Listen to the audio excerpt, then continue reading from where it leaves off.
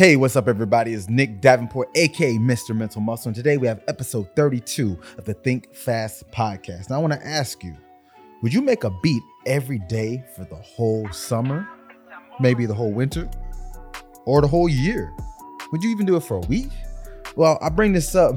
I know you're like, what is he talking about? Music, but that's another background I have. But this is not even more so about me, but my little brother, dubbed the Prodigy, also known as Dion Davenport, his government name. Now, the reason I bring this up, making a beat every day for the entire summer, we're in 2006. I was a senior in high school, or at least going to my senior year, summer going into my senior year, and he was only 12 years old at the time. So yeah, he's a young guy. And he was making beats for us. We used to rap, make music, me and my friends and some of his little friends. And he had the ability to hear something and be able to just put it on a computer and make it sound good.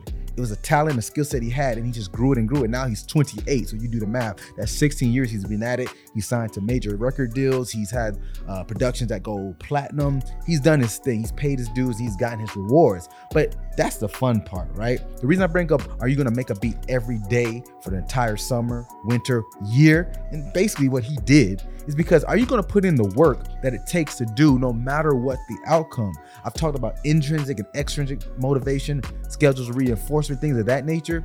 When we talk about making beats, it's a very thankless job. You really don't get to see what really happens on the back end. When you see a hit song or a hit record, you usually think of the artist. Most of you probably couldn't even name the producer of some of your favorite songs. Think about it. Really think about it. Now, some are more apparent, because especially nowadays, if you like more newer music in the 2010s and up, most every producer will put their tag on the beat. So you know, like Mustard on the beat or something like that. You'll know who it is. Or some producers have signature sound like Dr. Dre or Timbaland. Shouts out to Timbaland.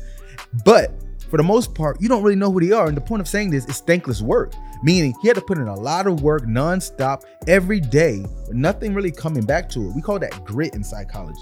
That's the ability to stick to a plan, follow it through, regardless of the immediate gratification.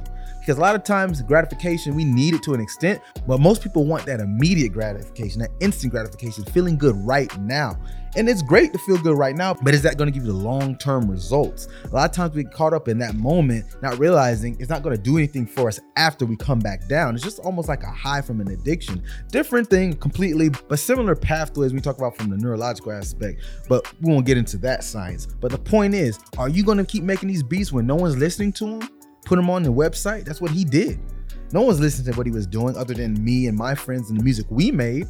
But eventually it grew and more people heard it until the right people heard it. He got signed with Cash Money Records, made songs with hit artists, and the list goes on. So you need to make your beats every day for an entire summer. Think about that. Thanks for tuning in, guys, to the Think Fast podcast. And as always, get your mind right.